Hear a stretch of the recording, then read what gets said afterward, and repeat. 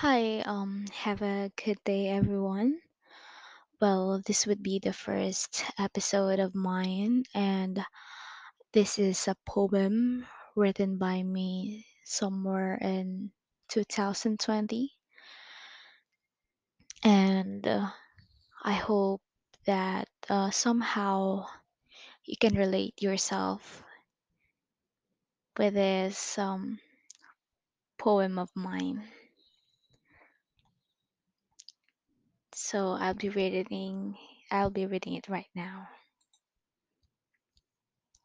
The title of this poem is Antidote. She came in the forest looking for beautiful things. The scene was gloomy and cold, and smoke is seen. But she wondered whether it be of a fire or from the coldness of the setting. She kept on walking, expecting hideous things with a golden gem inside of them. But it wasn't that thing that she was looking for, as she was trying to search for an antidote to appease her hunger while wanting a beauty out of it, until she crossed paths with what she thought to be of this thing.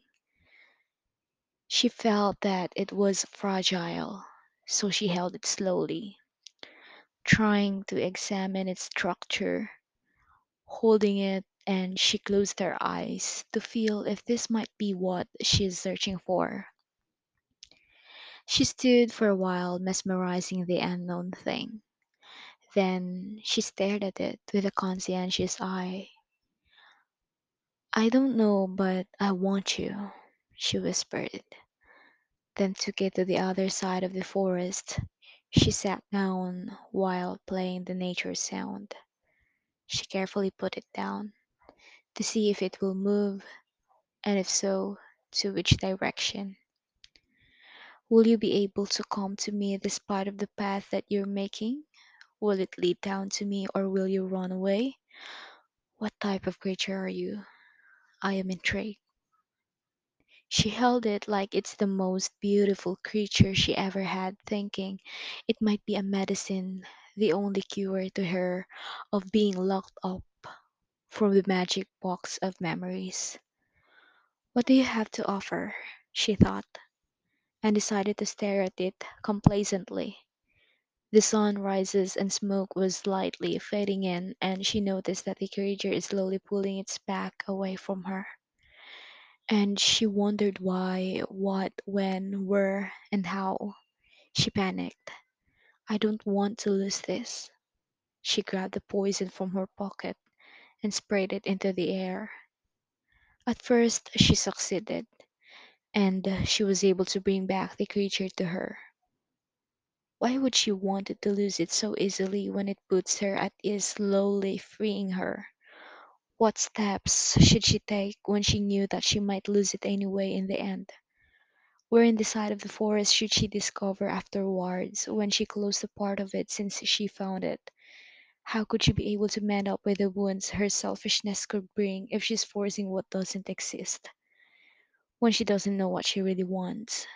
She kept on fighting with her inner halo, as her outer halo sees pleasure in the idea of the creatures suffering for her, though her inner halo wants to be freed so that the creature could come back to its rightful owner.